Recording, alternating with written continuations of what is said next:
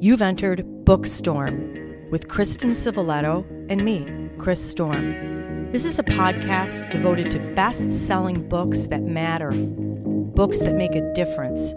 We're diving down deep with beloved authors about their stories. We're exposing hot-button topics and heartfelt themes, the issues that affect each of us in our own lives, as siblings, parents, partners, friends, as human beings.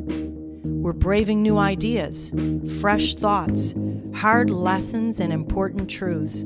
Those kinds of things that stay with us long after we turn the last page and close the book. Welcome back to Bookstorm Podcast. We've got a special treat for you today. We're heading into the month of December, January, the beginning of the year. We need a feel-good book. We need a book that makes us laugh, but also has some meaning behind it. And we've got the most wonderful find here, The Bright Spot by Jill Shalvis. And Jill, welcome to Bookstorm Podcast. Thank you so much for having me. We're really excited to dive down deep into this story, Kristen and I. But before I do, let me tell our listeners a little bit about you. I'm sure you've heard of Jill. She's a multiple New York Times and USA Today best-selling author. Her award-winning novels are heartwarming, they're full of humor, and they're beloved by so very many. Maybe you don't know that she's got a pretty great blog out there, too. She is a city girl living in the wild Sierras. Her blog has a lot of I Love Lucy moments that she shares, but she also talks about books, TV, and her favorite cookies. The blog is a lot of fun. I checked it out. Listeners, you've got to look at it. Now, back to this book that we love so much, I'm going to quote one endorsement because Bookstorm really loves Susan Wiggs, the author. She's a friend of Bookstorm. She's been on our show. And Susan Wiggs sums it up best. She said, "Sisterhood takes center stage in this utterly absorbing novel. Jill balances her trademark sunny optimism with humor and an unforgettable real-life drama. It's a book to savor and to share." And Susan, yep, we couldn't agree more. So happy to have Jill Shalvis with us here today. Thank you. I didn't know Susan had read it. I adore her. I adore her books. So we do too. Thank you for that. We do too. Well, Jill, we're here to talk about this wonderful book, The Bright Spot. Chris and I, of course, we absolutely loved it. And I like to give our listeners just a little bit of the backdrop of the story. And I won't give away any spoilers or anything along those lines, but we would love it if you wanted to add anything at the end. Okay. Now, in this story, we encounter Luna Wright. She is a woman of action. She is running the Apple Ridge Farm. They are a tree farm. They have a botanical garden section. And there's a motley crew of individuals and animals who work this beautiful place. They have to pull together in so many ways. Everybody brings their experience and their expertise. So we love getting to know all of these fantastic characters. Even her best friend, Willow, works on the farm as well. Now, it was owned by a largely absent owner, Silas. And he's somewhat of a curmudgeon, but he appears to have a soft spot for Luna. Now, Silas passes away in this book, and Luna discovers that the farm is now under the control of both her and Silas's investment manager, the enigmatic Jameson Hayes. And there's a board that oversees all of Silas's investments, including this farm, but they are more interested in developing the land for other purposes. So we've got a lot of things going against Luna as she is trying to make this farm profitable and make it work. She's not going to let this happen as far as selling this farm if it's up to her, but it's not. And there are too many people and animals that have found refuge there. So she's carrying this enormous weight, and it's really exacerbated by the fact that Silas had many, many secrets. Did you want to add anything to that brief background? Well, it's really a found family story, in my opinion. These people aren't related, but they're true blood as far as they're concerned. So that ups the stakes for Luna, because if she loses the farm, she loses this found family. For her, it's everything. She has no one else. These people are it for her. So those are the emotional stakes for her. Yeah, I love that. It was almost the friends like family notion. And we felt that in this entire book from start to finish. Yeah, Thank I you. loved it I'm so too. glad. And for any of us in the real world, I don't live in the town that I grew up. Friends do become family for most of us. And even if you live in the town you grew up, friends become family in a lot of situations. And I just so much enjoyed this book. I got to say to our listeners, it was really comical. I laughed out loud. It was heartwarming. It really touched me in a lot of ways, but also it was very sexy. Little draw for our listeners out there. You showed us the challenges and joys in romantic relationships. Jameson said to Luna, we've got the same core wound, which means we understand each other. Wow, I thought about this for a while. As the writer, do you believe that this core wound both drew them together and pushed them apart? Did they, like all of us in the real world, have to look at that wound for it to heal? Or maybe we need to let it go sometimes. This is a tricky one.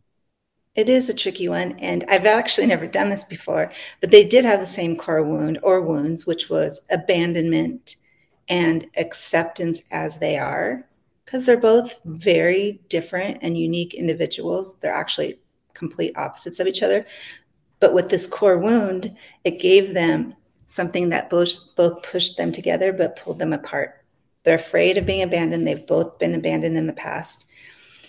And neither of them have been accepted as they are. And so it was very interesting for these, Luna works from a place of her emotions. Her emotions lead her. And this farm that has these rescue farm animals on top of the tree farm and all of that, it's all about love for her. And Jameson, he has pushed love out of his life. It's messed him up in the past.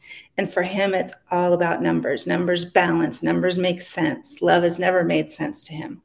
So in some ways, they really had to accept those vast differences inside their heart to fall in love. I I think like they that. admired each other. I think she admired him for being able to take a step back from emotions. And I think he admired her for being able to lead with her heart. And you know, it's interesting because sometimes we think if we suffered through something, we need someone who's the opposite of us, who did not suffer. But I think you showed us that two people can be drawn together with the same past hurts and maybe show each other how to work it out in different ways. Yes, because they were so different with their approach to life. I want to dive deeper into what you were just talking about just for a second. You incorporated so many fundamental aspects of relationships and love into the story. I just loved it. But you also dove very deeply into this idea of, in response to feelings of abandonment, we sometimes feel unworthy of love. And in our hurt, sometimes we sabotage the good things in our lives. And I wanted to ask you, did your characters, and does anybody even realize what they're doing sometimes? And I think Jameson is well aware that he self-sabotages relationships, and he tells himself he doesn't care, he doesn't need them. He has his work, and he has made that his life. He's afraid to not self-sabotage because he will fall. And for Luna, I think she was completely unaware. And one of the people that are her family members on this farm is actually her ex, and they're still very close friends. And I think that it's not until Jameson comes along and her ex kind of points things out to her, like, you did this to me and now you're doing it to him. Don't do it again. So I don't think she realizes until this book that she self-sabotages. yeah, I loved that because sometimes we need somebody who we trust and we know they're coming from a good place because they care about us to point things out and allow us to really consider that. And I thought that Yeah. was a beautiful friendship aspect here. It's almost a writer cheat for me to have someone else point it out to her. It's a way to get it to the reader. And so on the one hand, it's a cheat, but on the other hand, I actually believe that she did not know she was doing this until it was pointed out. But that was that growth that we Yes. saw throughout the story, which was because she's a little stubborn. Yeah, they both are. And for her, well, actually for Jameson to come to this farm where everyone, it's not a love fest. They fight like family, they bicker like family. But for him to come and have to try to fit in with these people, I think it was a real eye opener for him. I just love the scenes in the beginning where the goat, damn it, Ziggy, keeps jumping onto his lap. And then after a while, he starts to like the goat. It's very heartwarming. Love Well, I that. think that was the way for me to show that he was opening his heart a little bit at a time. You know, he shows up at this farm in a suit and fancy shoes and this, you know, baby goat, baby cows. Everyone wants, all of them want to like love up on him. And he has to learn, like, you know, to open up. And so part of that was losing the suit. Part of that was falling in love with the animals and becoming friends with these people. It shows a good guy who loves animals. It shows just an inherent kind-hearted person. Yes, I loved it. So there was another thing that you showed us through here that really was amazing. Luna believed it was personal connections and inherent joy that made a good business work. Jameson, of course, comes in with numbers. The books are what's important. It made the reader sort of look at our own life, maybe our own careers. What do you believe as the writer about this conflict between the connection of satisfaction and joy versus you've got to do something that's making money?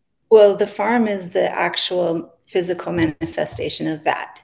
Luna, up until this point, it's been about the joy of the farm and taking care. The joy of it and the love of it will make the farm successful. And it's not successful, as she learns. You know, she hasn't made any money. She's barely breaking even. And that's part of the problem. The land is now worth more than the farm is worth. And Jameson comes in and he doesn't care about joy or connections, right? He cares only about the bottom line. And the bottom line is she's messed up.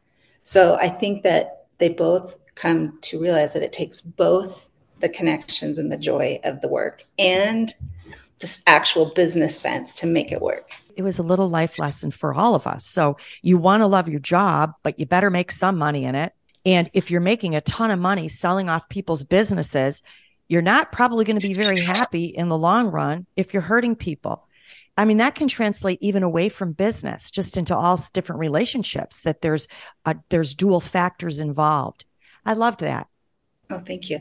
And it was, I actually used it for the humor where I could, the farm. And these people, both Luna and Jameson, I think are more flawed than I have done in the past, but that made it funny and interesting to me. Like they have some changing to do and some growing up to do. Absolutely. I want to ask you a little more about the business aspect. Sometimes in business, we think that we have to do everything well. And Luna's one of those people. And I think that thinking can lead to exhaustion at some point. And it's not even good for business either when you think about it. But how did your characters really find what they were good at and find their niche and then pull together? Well, this is one of Luna's faults, right? She thinks she has to do it all. She doesn't want to lean on anyone. She doesn't want to depend on anyone. And this Yep. is exactly what happens when she has to go away for a day or two. The farm doesn't know what to do without her because she has never let anybody else be in charge before. Yeah. So it was a lot, you know, it goes back to that balance. That was how I showed that she needed more balance in her life. But what a good lesson, being able to delegate and trust others. I mean, it's part of that learning to trust others. And Yes, it and comes she out in believed it. business. She believed that she did trust her family and friends. Like she believed, and she was, you know, really giving people things to do. And she thought that they had this balance, but it turned out she had her finger in every pie and she was failing because of it. Good lessons. Go ahead. I love that. And I also love the fact that they were imperfect characters, that they had a lot of history and hurts and things that they did incorrectly, because the reader loves it. And there's a lot of secrets too that will come out that we haven't mentioned because we're of spoilers. But that's another thing that weighs you down, is holding on to these secrets. We'd love to be able to talk about those, but we never give spoilers. But I loved it. The reader can relate to it because none of us are perfect. We don't want to look at a perfect person and watch their life story. We want to look at somebody, like Kristen said, who grows and evolves and gets stronger. And you really gave that to us here. Thank you.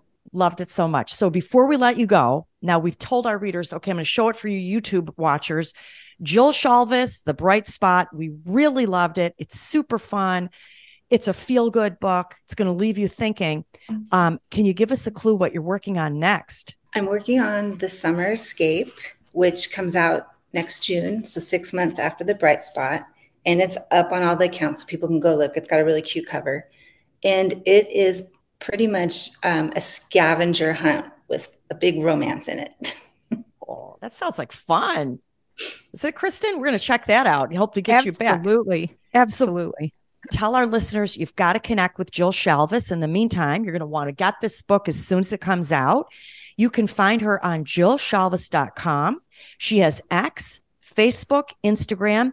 You can sign up for her newsletter. And I thought this was really intriguing because you will give bonus content that you can't find anywhere else, like extra scenes from some of the books.